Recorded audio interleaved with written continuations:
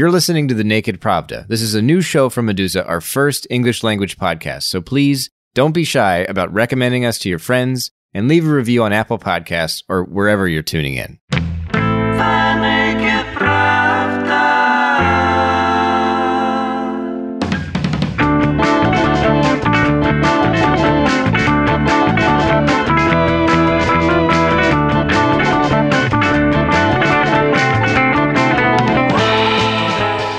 Welcome to The Naked Pravda, a new podcast that highlights how Meduza's top reporting intersects with the wider research and expertise that exists about Russia. Meduza publishes a lot of in-depth original journalism, but these stories' links to the wider community of experts and reporters working in this field aren't always clear. I'm your host, Kevin Rothrock, the managing editor of Meduza's English language edition, and on today's show, we'll be talking about leaked databases and how the black market for this information has become a key aspect of Russian law enforcement and investigative journalism in Russia.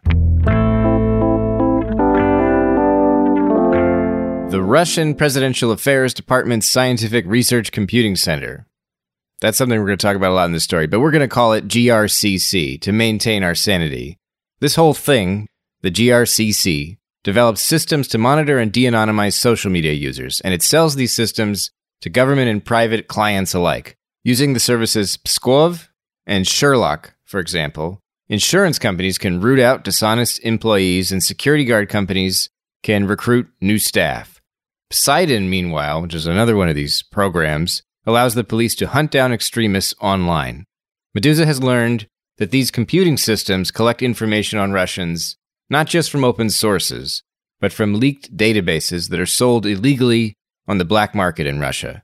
Many of those using these systems, moreover, are the same law enforcement officials who leaked the private data in the first place. There was a guy I've met through covering the story about Russian mercenaries fighting in Africa, Libya, and Syria. This, by the way, is Lilia Yaparova. She's the Meduza investigative correspondent. And he once told me, who wrote The Information Nation, a Kremlin-managed research center, is selling services that can de-anonymize anyone in Russia. And I was completely surprised to hear it, that once when he was working for an insurance company, one of the biggest in Russia, he accidentally found himself at the presentation.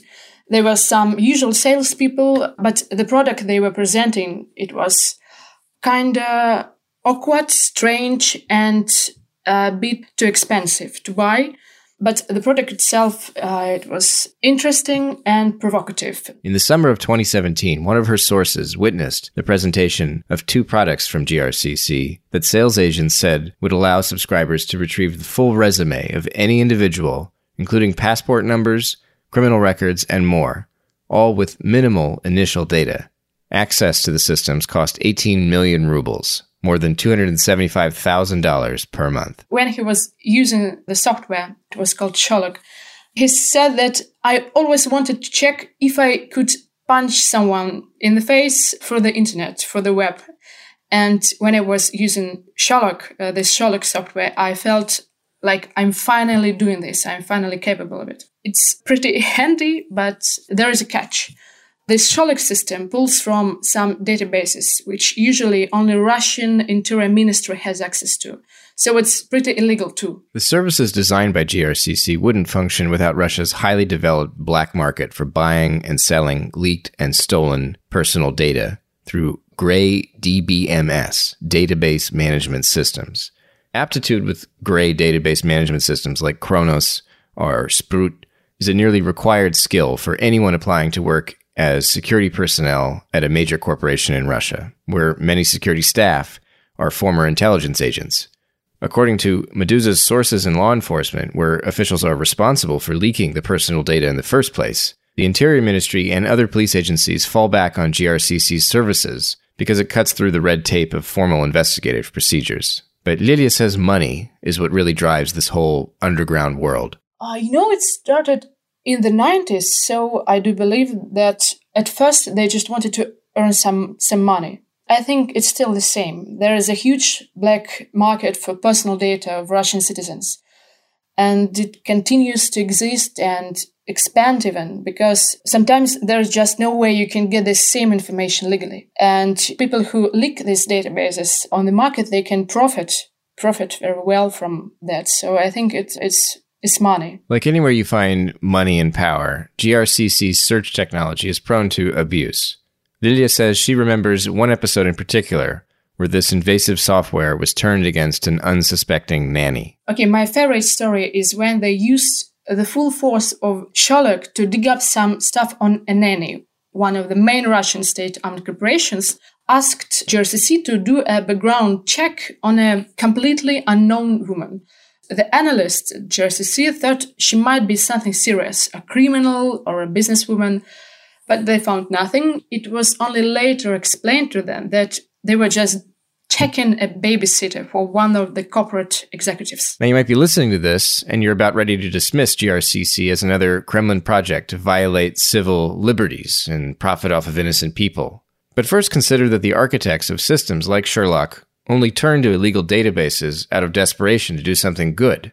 Now, that's not necessarily an excuse, but it's something. I don't want to advocate for the developers of Sherlock, but sometimes GRCC bought leaked databases directly from the black market. But I do believe it wasn't their aim to be the bad guy. They just wanted to make a good product, and it was the only way to do so. I mean, Russian special services and Russian Interior Ministry, they don't like to share information, and they didn't make an exception for GRCC. And one of the developers of Sherlock explained it like this. He told me, sometimes this phone number from the leaked pizza delivery service database is the only link to some criminal, and that was what I was telling myself when we used some illegal data. I don't think that these products were created for spying on civilians. I think it was for the developers behind it. I don't mean the GRU or his big guys or the military. I mean the developers, the young guys behind the products. They were aiming for some state-level important work. In other words, the developers behind these search systems accepted trade-offs when deciding to connect their work to these illegal databases. Lilia says they knew they were engaging in unethical behavior, but it was necessary, they figured, for the greater good of catching criminals. State officials accept compromises like this all the time when weighing civil liberties against safety and security threats. Most of us aren't policymakers, so this kind of moral calculus is probably a bit alien. But when I was reading Lilia's report and thinking about this podcast episode, it dawned on me that I make similar concessions all the time whenever I sign away a bit more of my privacy to some corporation in exchange for new services and features. In nearly every corner of my house, there's a live microphone listening for wake words programmed by Amazon, Google, or Apple. I asked my wife if she wanted to talk about this on mic for this show, thinking it would be interesting to share with listeners how we approach this issue as a family. But she didn't want to. And when I asked, I only reminded her that she doesn't really like having these devices in our home in the first place. In the US, I don't know if there's much reason to worry about police agencies accessing whatever private data is floating around about me in leaked databases, but businesses are without a doubt selling that information. So there's that.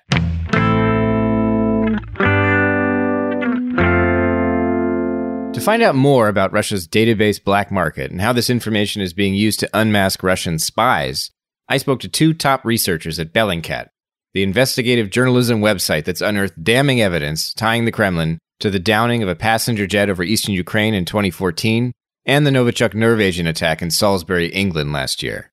Bellingcat and its partners inside Russia, like investigative journalist Roman Dobrohodov at The Insider, are changing the way journalists use both open source and gray source information to report on clandestine government activities. It's an evolving animal. It started as a collection of nerds with a passion for open source validation and verification that happened to reach out to one another on the internet and on Twitter. You said a collection of nerds? Is that what you said? Yes. Some of the earlier, the core of Bellingcat, we're all nerds, yeah? That's Krista Grozov, one of Bellingcat's senior researchers who focuses on Russia-related security and information threats. And of all ages and of all backgrounds. So it was not it was not a collection of people based on some education or on some particular skill set, but one passion was nerdiness and ability to spend hours and hours on something that may yield no results. And usually this comes at the expense of spending time with things that matter, such as family and so on and so forth. So anybody who qualifies for not caring about that and how they'll be perceived by family was welcome to join Bellingcat. I personally did not join in the early months. I was aware of this community and I was independently blogging with a focus on open source or at least on data investigations at the same time. We focused on one of the same topics, which was MH17, me and my blogs and Elliot and some of the early team around him on the Bellingcat website, which was just set up at about the same time. He's referring here, by the way, to Elliot Higgins, the British citizen journalist and former blogger who founded Bellingcat using open source information like videos, maps, and pictures. And at one point, Elliot reached out to me and said, well, do you mind writing something for Bellingcat on a topic that you seem to be sort of proficient on? And I think I wrote the first thing in early 2015. Then the first major investigation I did for Bellingcat was the Montenegro failed coup attempt and the possible role of Georgia into it. And that kind of opened a whole new vector of investigations, which focused on Russian extraterritorial operations, Secret Service operations, which became, it's almost like a movie by now with many,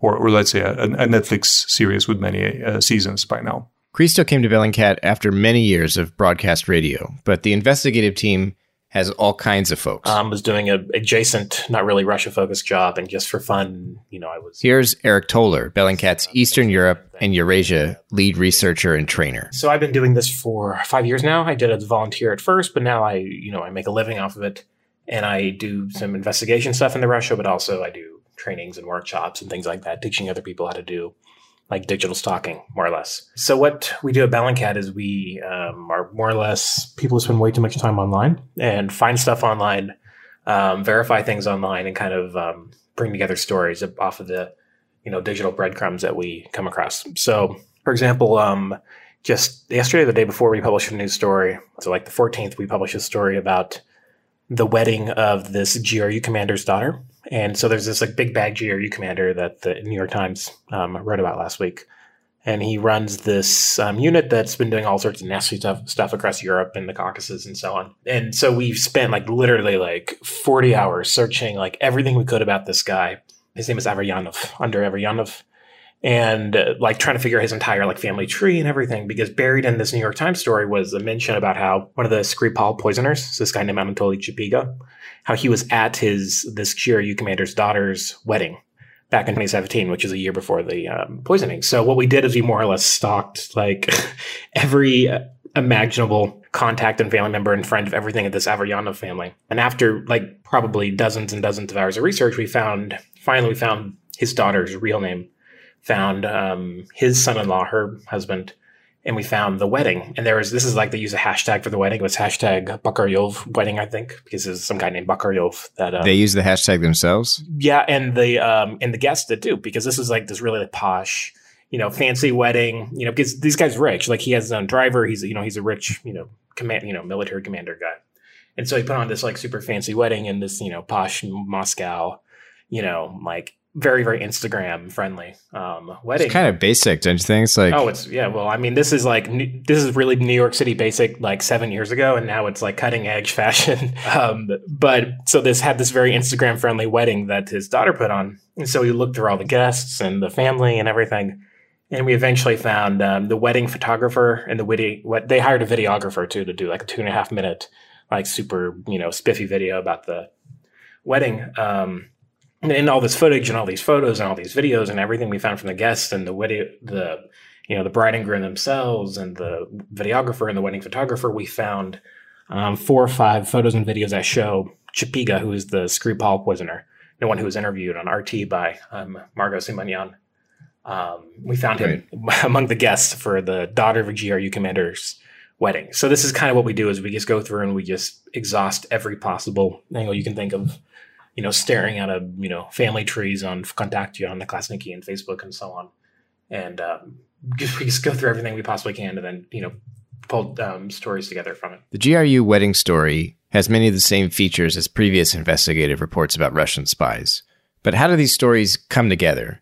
Christo and Eric explained Bellingcat's workflow, which relies almost entirely on volunteer initiative and the miracle of Slack. Very often, it would be just an idea, a topic that somebody of the team of 30-something people that are actively scouting out new ideas would feel passionate about, would open a new channel on our Slack platform and would say, oh, who wants to join? And then you would have between 1 and or between 0 and 15 additional members that will say, hey, I'm interested in that. It really depends on what we're looking at, but usually we have kind of a standard, like, things you do in your sleep. Like, you find a person, well, what you do is first thing you try to do is find out their birthday and their patronymic if you can. So this Averyanov guy, well, for example, we're trying to find his daughter because his daughter would have stuff about her wedding.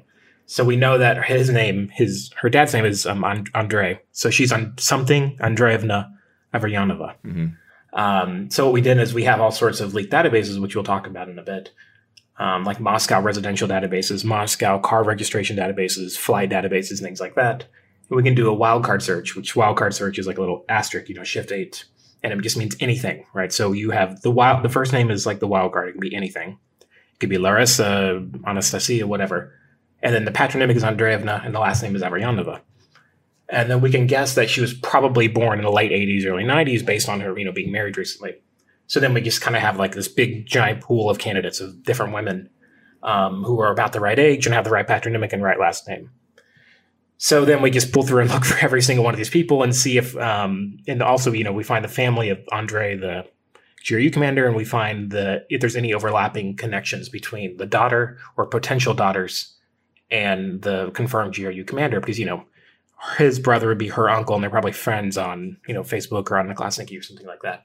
And once we find an overlap, with lots of different common connections, then we can do the hardcore stalking on Instagram and YouTube and whatever. And the way it works out is over time, we've developed 2 different writing styles and therefore 2 different audiences. One would be the report file, the report format, which would typically be a PDF version of that will be kind of the one way to figure out for what audience it is. If it's a PDF, it's likely to be for law enforcement or for specialists or for think tanks that might spend the time to care about detail. Yeah. Then the other form would be just the blog form, which would typically be meant for journalists.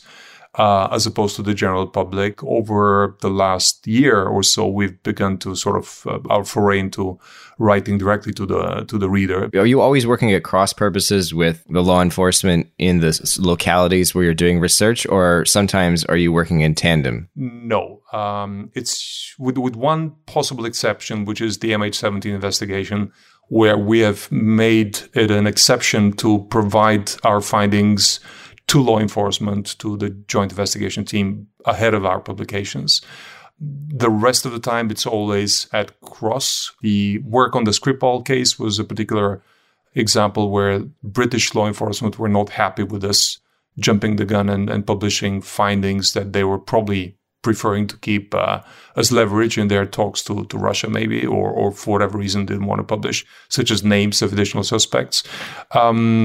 And as a result, we didn't get tips from them, which other media that are probably less likely to jump the gun are getting, like traditional mainstream media that've proven their worthiness to agencies. But yes, typically we would not have any form of cooperation with the example of joint investigation team, but there is a purely one-way cooperation. We provide data to them and we either get a smile or nothing back, but never information back from them. But we know it's worth it, so it's fine. Bellingcat began as a purely open source investigative project, but it's gradually started using some of the same grade databases accessed by software marketed by GRCC that we talked about at the beginning of this podcast episode.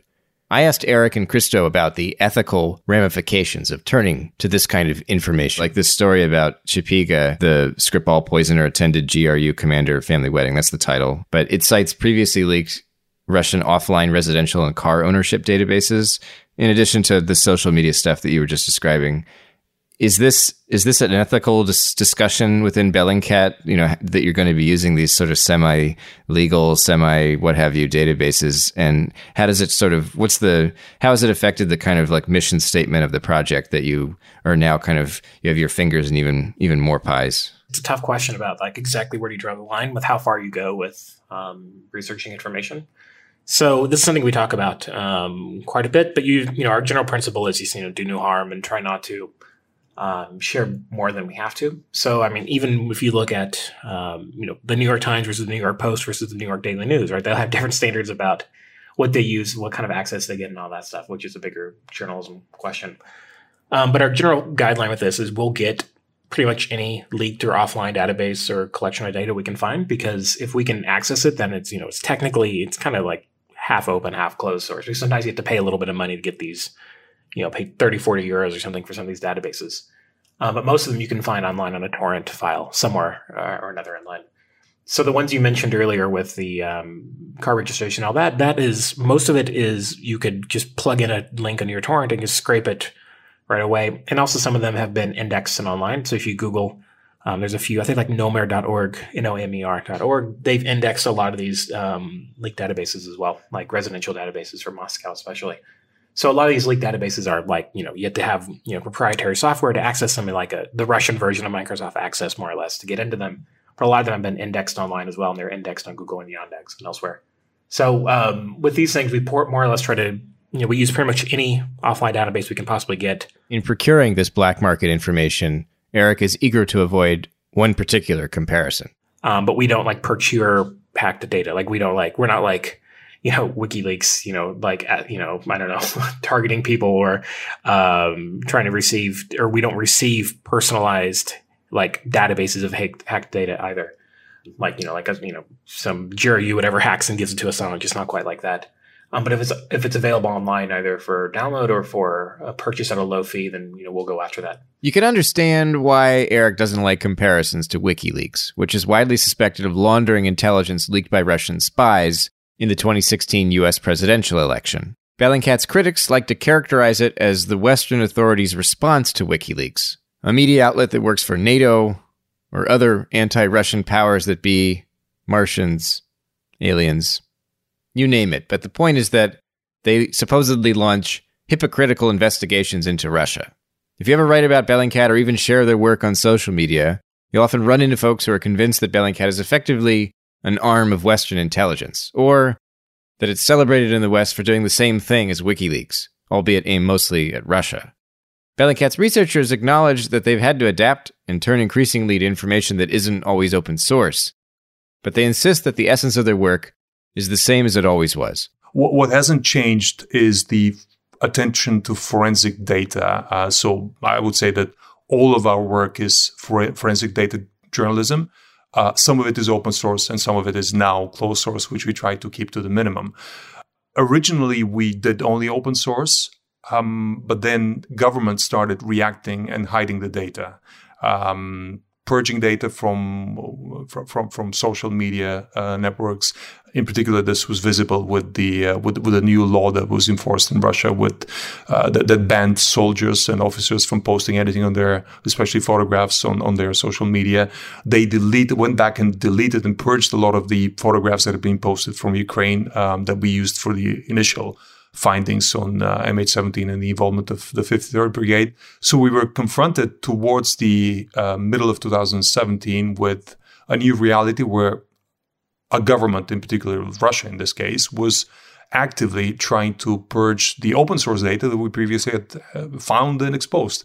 So then we had to decide, well, in what circumstances is it justified for us to go and reopen the Pandora's box of data at the expense of not using open source only.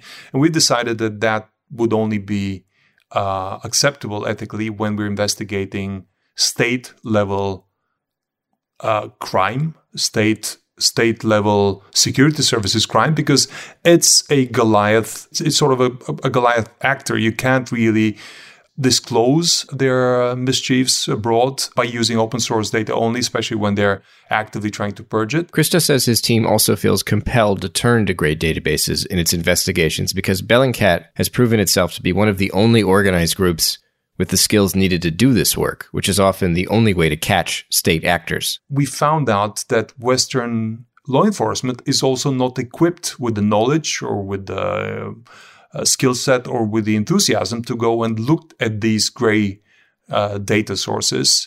And therefore, if we didn't jump into that, then that information we felt was not going to be found. And therefore, an actor, a Goliath actor, would just have exclusivity on, first of all, on having illegal access and illegitimate access and even profiting from it, as your story suggests correctly, on its own people, but then nobody being able to defend those same people from that government. So we thought, well, whenever we talk about a substantiated suspicion or somebody's indictment or accusation against somebody that works or allegedly works for the Russian government and their secret services, it would be fine for us to go into this gray area. And yes, we're using the same data sources that they use. All of these leaked offline databases over the last 20 years are all downloadable. And if you know how to look for them, you can create your own archive of data, which we have.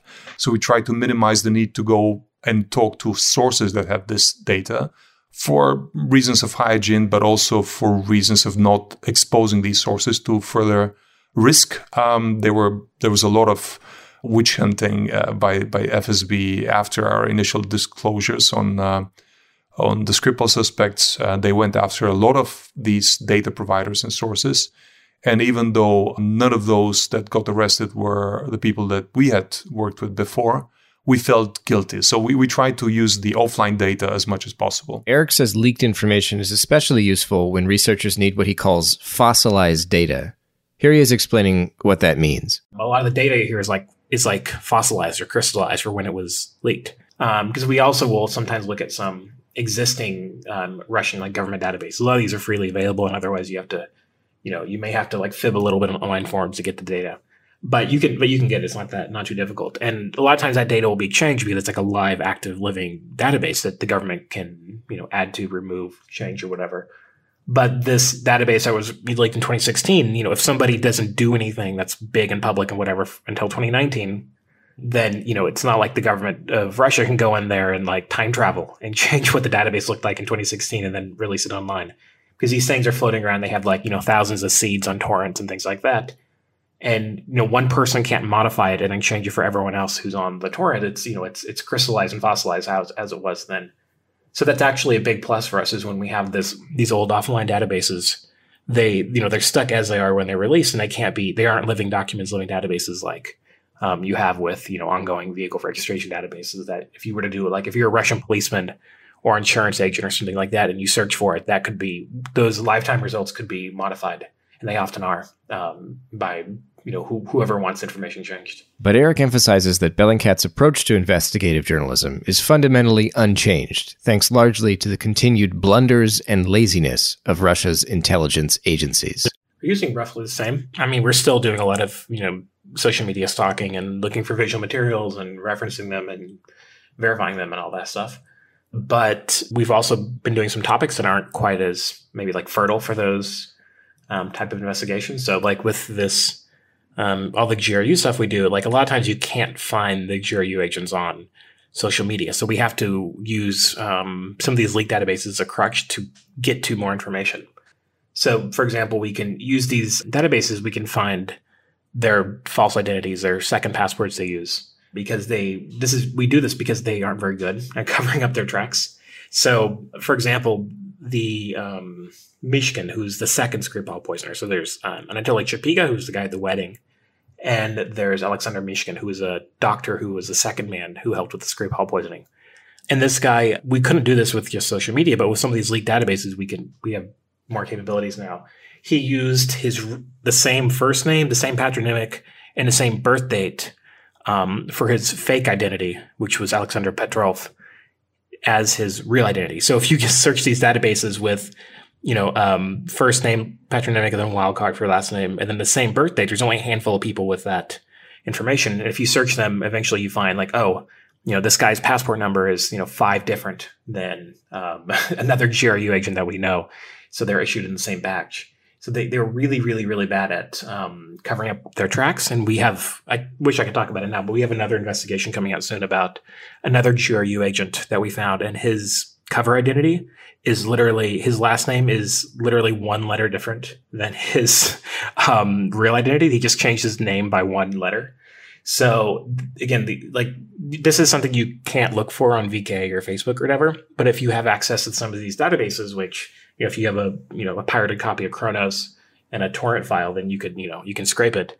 Then you can just do some of these logical searches of, I have a guy, I have a GRU agent. I'm wondering what his fake passport, his fake identity is. Well, he probably uses the same birthday, same name, same patronymic, and you plug those in and you get a list of candidates that you can then research one by one. So we're still doing a lot of the stuff we've done before, but now we just have new avenues to kind of generate new leads and new ideas. Okay, so there's a data leak problem inside the Russian state, particularly among law enforcement. The roots of the issue are money and corruption, and this flood of information also makes it possible for researchers inside Russia and abroad to track down and expose some of the Russian government's most secretive actions. The Kremlin knows this, so does that mean the leaks will be plugged? Both Meduza's Lilia Yaparova and Bellingcat's Krista Grozov doubt it. I don't see a way this problem can be solved. I don't think this is going anywhere. It's just the way these things are working in Russia now. And I don't see what magical force of nature could sweep it all away and change the way the things are right now. No, I have hard evidence, reasons to believe that this is a machine. It's a money machine that will never be closed for as long as the FSB continues to exist. The FSB, I don't buy the argument that a lot of these data sets are leaked by law enforcement officers who want to cut the red tape. There's a little bit of that, but primarily it's money driven. It's a bunch of 20, 25 companies that are owned by former or current FSB officers or a combination of both, that pay good money for their colleagues or former colleagues to provide them with data sets that they aggregate, and then they provide it in a number of different platforms to private clients, to internal company security officers, to insurance agencies, and part of them are sold back to law enforcement, as correctly described in the Medusa story. But it's a money machine that is in the hundreds of millions by now. And I cannot imagine anything changing that, because the FSB is a utterly corrupt agency that, when instructed to cut down and clamp down on data crime, they will do it for a couple of weeks or a couple of months at best. But then they know they have to come back to turning a blind eye to it, because that's how they're getting a lot of their own money. You've been listening to The Naked Pravda, a new podcast that highlights how Medusa's top reporting intersects with the wider research and expertise that exists about Russia. Today we looked at leaked databases and how the black market for this information has become a key aspect of Russian law enforcement and investigative journalism in Russia. On upcoming episodes of this show, we'll be looking at Russian tabloid journalism and its reverberations in the Western news media, and Kremlin clan politics and the power of the presidential administration.